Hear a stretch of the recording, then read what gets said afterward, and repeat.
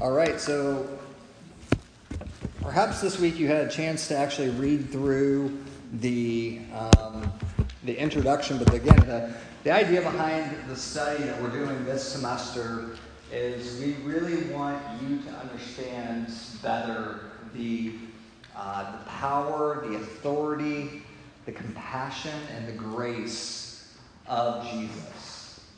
When we look at the Gospels and we see these personal interactions with people that Jesus met, we see so often folks walking away changed forever, and sometimes even unchanged by rejecting Christ. And so we want to look at some of these throughout the course of this year. There's far more than 20 of these in the Gospel of Luke, but we really tried to pinpoint 20 of the most memorable and meaningful encounters that really draw us closer into the heart of who Jesus is, so that you personally would also know what it is to encounter him and his grace and his mercy and his love and his power. And so we're going to look at that more this year as we go through this series. And I'm excited to jump into it with you tonight as we kick it off from our first week where we look at Luke chapter 4. Luke chapter 4, verses 1 through 13. A very interesting passage, but one that I think is actually very appropriate as we kick off our new series tonight. So let me pray, and then we'll jump right in. So would you pray with me? Our Heavenly Father, we thank you for tonight. We thank you for the privilege that we have each and every year around this time to just get away from the distractions of school and sports and some of the things that are so easily competing for our minds and our affections and our attention. And I would just pray that in the next hour that we have to study this together, to process your word together, that you would give us clarity of thought, that you would help us to truly humble ourselves, to know that we're here for the right reasons, to truly desire, Lord, to draw closer to you, to not just be here because we're here for the friendships and for the games, and those are great things, but Lord, ultimately we want to know you more. And so I pray that in the next hour here you would help answer that prayer, that you would make Jesus more clear and more real to our students than maybe you ever have before. Pray for your favor now as we jump into this study. Help us to see the power of Christ on display, and for him to be displayed as more beautiful and wonderful than maybe we've ever imagined before. So we ask for your favor now. In Jesus' name, amen. All right, so Luke chapter 4 is where we're going to jump into things for tonight. What I'm going to do real quick is I'm going to read the passage, and then I'm going to walk us back through kind of the questions that you were meant to do on your own throughout the week. We're not going to do that every single week, but as we kind of get into the study and realize like how to do this on our own, I want you to be drawn into that process. And then as we go throughout the year, we won't necessarily keep doing that, but hopefully that will be insightful as you're just trying to figure out what am I doing to try to study this on my own as I come into the week. So Luke chapter 4, verses 1 through 13, we do kind of have a tradition around here that whenever we read from God's word directly, we like to stand because of its honor and its reverence. And so we're going to stand and read that together from Luke chapter 4, verses 1 through 13 in our week 1 of our study here. So picking up in verse 1 here, Luke chapter 4. It says, "And Jesus, full of the Holy Spirit, returned from the Jordan and was led by the Spirit in the wilderness for 40 days, being tempted by the devil. And he ate nothing during those days, and when they were ended, he was hungry. And the devil said to him, 'If you are the Son of God, command this stone to become bread.' Jesus answered him, 'It is written, man shall not live by bread alone.' The devil took him up and showed him all the kingdoms of the world in a moment of time, and said to him, 'To you I will give all this authority and their glory, for it has been delivered to me, and I give it to whom I will. If you then will worship me, it will all be yours.' And Jesus answered him, It is written, you shall worship the Lord your God, and him only shall you serve. And he took him to Jerusalem and set him on the pinnacle of the temple and said to him, if you are the Son of God, throw yourself down from here. For it is written, he will command his angels concerning you to guard you, and on their hands they will bear you up, lest you strike your foot against a stone. And Jesus answered him, it is said, you shall not put the Lord your God to the test. And when the devil had ended every temptation, he departed from him until an opportune time. You have a seat. So, again, the point of these study guides that you have before you that hopefully you will work on is just to be able to really learn how to study the Bible on your own, so that when we come to our times together, we're really being able to process what we have learned together. And so what I want to do tonight is just kind of go back through some of those observe questions that are on the second page of your study guide. So you have the text on the one side, and then on the other side you have this observe section where we're asking you to kind of answer 4 primary questions to help you better understand what is going on in this story. So in this one, we are looking at Luke 4, verses 1 through 13. And notice the first question on here is, who are the people that are involved in this story? Well, there's pretty much 2 primary people in this story. We have Jesus and who else? And the devil, right? And Satan, right? So devil, Satan, you can say either one of those. All right? So as you look through this story, there is some description about what's happening with both these individuals. So perhaps in your study this week, you came across something like this, right? So who are the people in this? You got Jesus. Jesus is described as being full of the Holy Spirit. He's described as having returned from the Jordan. He ate nothing for 40 days and was hungry. He was tempted multiple times and resisted that temptation.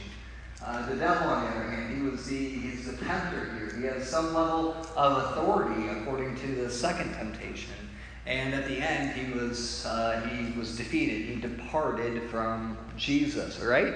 So as you're going through, this is kind of some of the stuff that you're going to be doing on your own. Hopefully you did. Hopefully these kind of line up with some of the things. They're very basic, but they're in the story there. So as you go throughout your time this whole year, these are some of the things of how you're drawing out observations from the passage.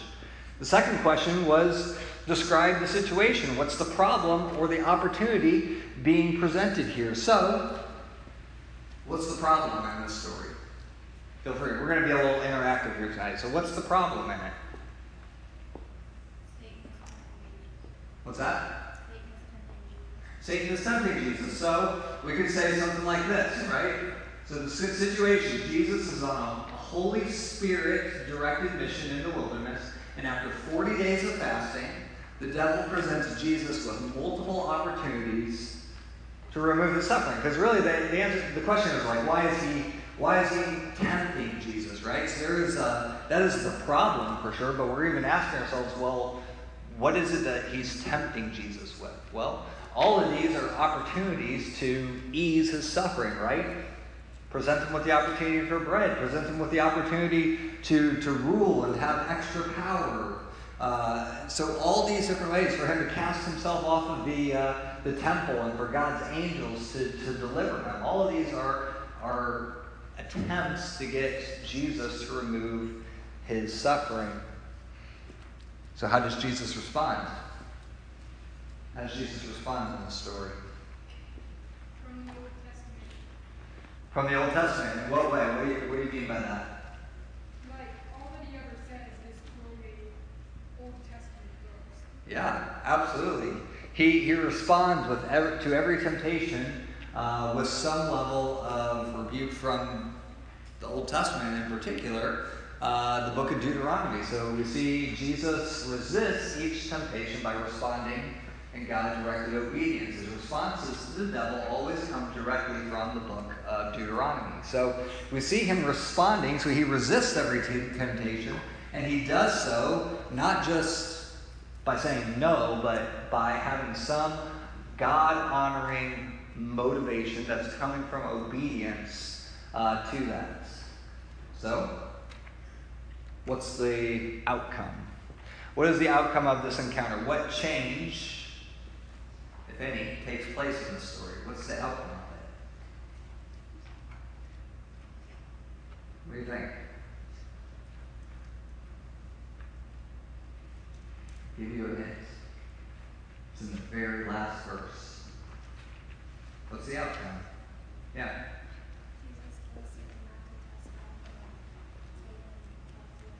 Yeah.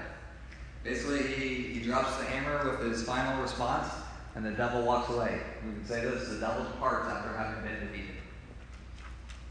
Right? Game over. Jesus wins this round.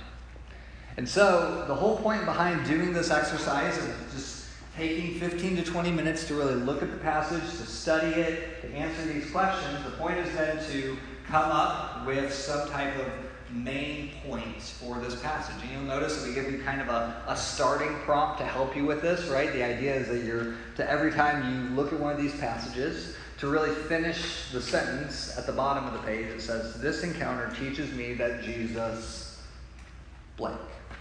And again, I don't expect everybody to have the same answer, right? The point is not that you have the right answer or the answer that I'm going to put up on the screen, but it's so that you learn how to develop this skill yourself. So, does anybody have some main points that you're willing to share from your time of study this past week? So this encounter teaches me that Jesus what? Yeah. He knows and what? Knows and applies the Bible. I like it. Yeah, what else? He doesn't give into temptation. He also knows his father's words and has the right to time like this. Wow, I like that. What was the very first part? He doesn't give in to temptation. That's going to be really important. What was the second half? Knows his father's words and has the right to time like this. Yeah, he knows his father's words and is ready. I love it. What else? Anybody else want to share theirs? You obviously don't have to, but I love it when we interact and we learn this together. So, one of the things that as I was looking at this and studying and prepping for tonight and thinking about this passage in the large scheme of the scriptures, I came up with kind of one main point but said in maybe three different ways. If you want to do a past, present, or a future kind of aspect of it, it looks something maybe like this. This encounter teaches me that Jesus, you could say, came to defeat the power of the devil, that Jesus alone is able to overcome the power of Satan. Or you could even say it in the futuristic standpoint, right? That Jesus will be victorious over the schemes of Satan.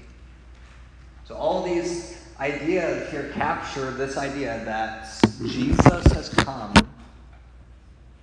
to defeat the power of Satan. So let's look at that together. We're going to walk back through the story, and I'm going to just try to give you a little bit more detail behind it as you process everything that you've learned and as you solidify this idea that we're talking about here tonight. So let's look back at the story again. So Luke chapter 4, verses 1 and 2. You're going to notice that in this story, we're kind of jumping in 4 chapters into the book of Luke. A lot has happened. The opening 2 chapters of Luke, we have Jesus being born. Probably the longest of all the narratives about Jesus being born. Chapter 3, you have him kind of coming onto the scene, John the Baptist preparing the way for him in his ministry. And then you're going to notice in verse 1 here, notice that it says, Jesus, full of the Holy Spirit, returned from the Jordan. Anybody know what was he doing at the Jordan? The Jordan River, by the way, in case that's not clear, when it says the Jordan, it's referring to the Jordan River. What happened in the Jordan River? Does anybody know? Yes, Adrian. Jesus got baptized. Yeah, he just got baptized. And at his baptism, the Holy Spirit descended upon him. And that Holy Spirit descending upon him, filling him, is in many ways a coronation. It's basically a commissioning of Jesus now to prepare for his true ministry, his public ministry to the world. Because up to this point, it's been 30 plus years that he's been on this earth. And really all he's been doing, according to Luke chapter 2, is living just obediently in submission to his parents and growing in grace and knowledge.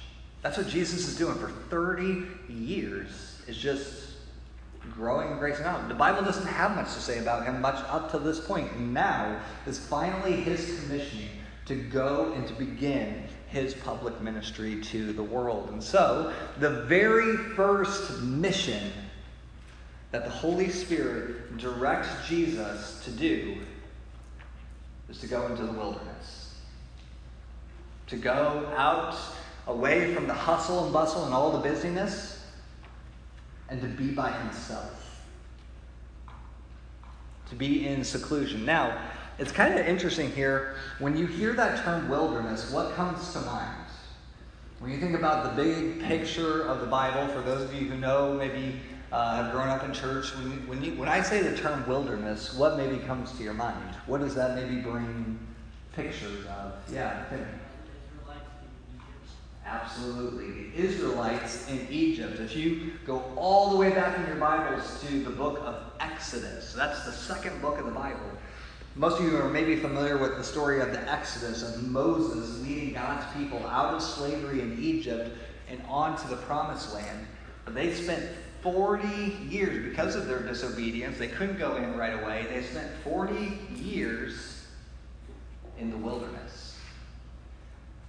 And here we now have Jesus being called by the Holy Spirit to not just begin his public ministry by going super public, but instead going out into the secluded wilderness. And notice it says for 40 days. For 40 days. That also kind of brings some imagery to mind of Moses. Moses, when he received God's law, was on Mount Sinai for 40 days. And also during that time, he ate nothing. He fasted for 40 days. In other words, this is starting to draw some parallels here between Jesus and some other key godly leaders in Scripture. And even this wilderness idea kind of points us, we'll talk a little bit more about it here soon, to the very first man in all of creation, Adam, who was in the wilderness with wild animals as well. So we'll talk more about that here, but notice here, this is big. 40 days he is fasting, he is doing all these things, and really it's starting to set the tone that Jesus is this better Moses, that he is this better Adam, that he is this better almost Elijah type character. And that this parallel, especially I want to go back to it real quick, of him almost being a better Adam. If we think about it for a moment, Adam was the very first man in all the Bible. Genesis chapter 2. We get to Genesis chapter 3. What was Adam's problem? You remember? What was Adam's problem? Temptation. What's that? Temptation. Temptation. By who? Eve and Satan. By what? Satan. By Satan. Isn't that interesting? Because what's going to happen after 40 days in the wilderness? Satan. Satan comes along in verse 2 there. He's being tempted by the devil. So we move on to verses 3 through 4 here. And so this temptation that Satan is bringing before him, it's really interesting. Because he's going to 3 times, now it makes it clear that maybe the way that this is going out, there might have been more than 3 temptations, but it really focuses in on 3 temptations here. And I like when I was saying this, one commentator brought out the idea here that, almost every temptation that you face in life is similar to what 1 John calls kind of the 3 main things, which are the lust of the eyes. When I say lust, we just mean desire, right? The lust of the eyes, the lust of the flesh, and the boastful pride of life. And guess what? Every single one of these temptations hits on one of those different things. So let's look at them real quick. Number 1, the first temptation in verse 3. The devil said to him, "If you are the Son of God, command this stone to become bread." This is what we would maybe call the lust of the flesh. I mean, after all, Jesus is hungry, right? I mean, I especially like in this story that says after 40 days he was hungry, because some of you were like, man, after 40 minutes I'm hungry, right? Like, I just finished my snack from the cafe and I'm ready for, to get to my small group room where I know there's a big bucket of candy waiting for me because I'm hungry. After 40 days he was hungry, and I think the idea here is that he was probably hungry before that, but he's he's really hungry, right? That he's really hungry at this point. This stresses again the fact that Jesus is not just God, but Jesus is man. He is the perfect God-man. And yet, the lust of the flesh really appeals to the fact that you are more concerned for the physical than the spiritual.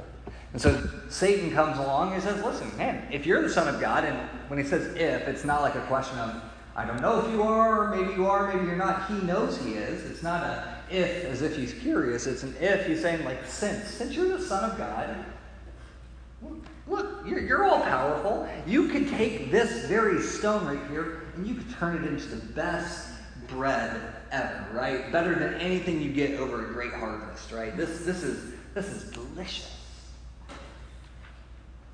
And what he's trying to get Jesus to do here is to really not trust.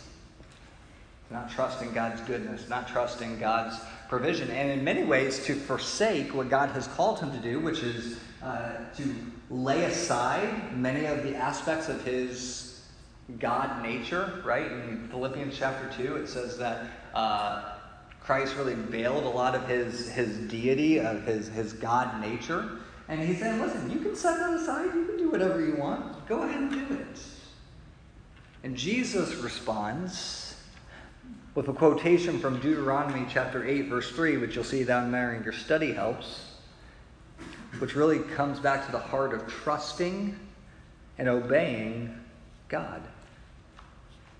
He says, it is written, man shall not live by bread alone. In other words, this is not just about bread. This is not just about satisfying my wants and my desires. This is about obedience and trust in God. In many ways, the Israelites, that was their big struggle in the wilderness, was to trust and to obey. And Jesus says, no, I'm gonna trust my Heavenly Father. I'm not going to give in to this. Just because I can doesn't mean that I should. He's more concerned with the spiritual than he is the physical. So, strike one. It doesn't work for Satan. You know what? That's okay. Satan's got other schemes. He can do other things. So, he moves on then in verses 5 through 8 to the second temptation. Notice here, the second temptation, devil, it says, takes him in verse 5, took him up and showed him all the kingdoms of the world in a moment of time. Now, I don't know what kind of power this is, but this is interesting here, right? All the kingdoms of the world he was able to show him at that time. Show him everything. And he said to him, Jesus, to you, I wouldn't do this for anybody, right? This is like the salesman pitch, right? I wouldn't just give you anybody this offer, but to you, listen, I'll let you have it all. I'll let you have all the authority. I'll let you have all this power, all their glory, because it's been delivered over to me, and I give it to whoever I want to.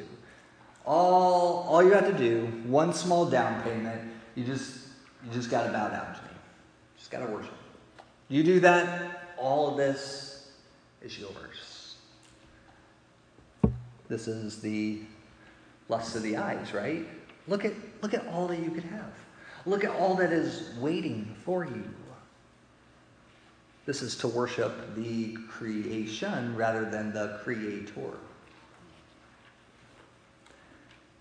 It's interesting here because some of you might have wondered as you were studying this here, how does Satan have this type of power and authority? Right? Doesn't this belong to God? Isn't this God's world? And yes, there is a very real fact that this is God's world, and yet, for a time, Satan exercises a certain level of power and influence and dominion. Ephesians chapter 2 calls him the prince of the power of the air, the ruler of darkness and disobedience, who's at work in the hearts of sinful mankind. And so there is a level of influence and power that is given to him that he's saying, listen, Jesus, I can take this all away. I can take all this pain and suffering away. I can give you the crown that you desire. Now, if any of you were in Sunday school a few weeks ago when we were talking from Mark chapter 8, you remember when Jesus said to Peter, get behind me, what? Satan?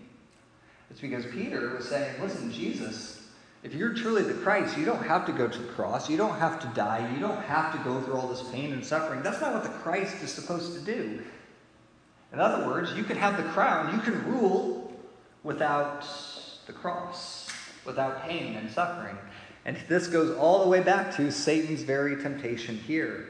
You can have it all without having to do any of the hard work. But Jesus responds to him by saying, from Deuteronomy 6:13, you shall worship the Lord your God, and him alone shall you serve, right? And this should be obvious to us, right?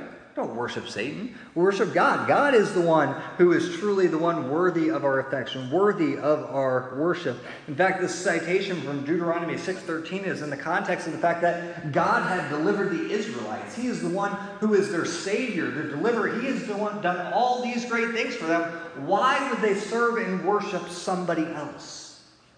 Nobody else is worthy of their worship and their affection like Christ is, like God is. So, strike two. Doesn't work. You know what? Satan, he's got one more scheme up his sleeve. Takes him all the way, in verse 9, took him all the way to Jerusalem. Jerusalem, beautiful city, had a beautiful temple. Takes him all the way to the top of the temple, to the pinnacle of the temple, and said to him, listen, if you are the Son of God, again, not a question of if, it's a question of since. Since you are the Son of God, throw yourself down from here.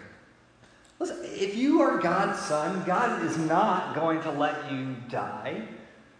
The pinnacle of this temple here, with the steep cliffs that were off the side of Israel at this time, you would have been looking at some drop of maybe 450 feet. That's a tall drop, right? So this is not just a couple stories you may or may not be all right. Like, you will die. You will die. But he's saying, listen, if you're the Son of God, God won't let you die. He'll call, and notice, this is interesting here. This is the first time Satan actually uses Scripture. He actually quotes from the Psalms. And he says, he will command his angels concerning you to guard you. On their hands they will bear you up, lest you strike your foot against a stone. In other words, Jesus, it's okay. Scripture says that God will take care of you. And this is where we have to remind ourselves that, yeah, Satan knows God's word. But from the very beginning, even with Adam, what does he like to do with God's word? He likes to twist it. Just enough that it sounds maybe accurate, but is actually incredibly dangerous. What did he do with Adam? Has God really said that you can't eat of any fruit? Has God really said, it really kind of sounds like God might be withholding from you. Jesus sees through this. Jesus knows Satan's schemes. He is beyond Satan. He is beyond his time. And he quotes from Deuteronomy 6:16 that it says, you shall not put the Lord your God to the test. This is, again, the boastful pride of life, this temptation, saying that you're the Son of God. You have people who will take care of you. And Jesus says, listen, this passage that you just quoted to me from the Psalms, it's not about tempting God, it's about trusting God. It's about trusting God. God will provide. Do not put him to the test. Strike one, strike two, strike three. Game over. You're out. Game, set, match. Satan cannot stand against Jesus here. This round goes to Jesus. And I say this round because Satan's not done. Notice it says he will depart until an opportune time. I think that opportune time is most likely towards the end of Jesus' life when he's praying in the garden and is really trying to sway Jesus from going to the cross. But here's the thing, student. As you look at this and you see that final line that it says, the devil departed from Jesus. You ask yourself, why in the world this encounter?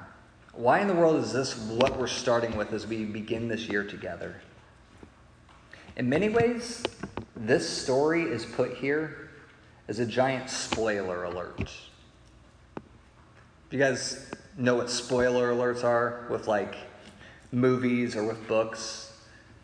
Something that will give you the information if you haven't read it yet. You're like, oh no, this ruins the end of it.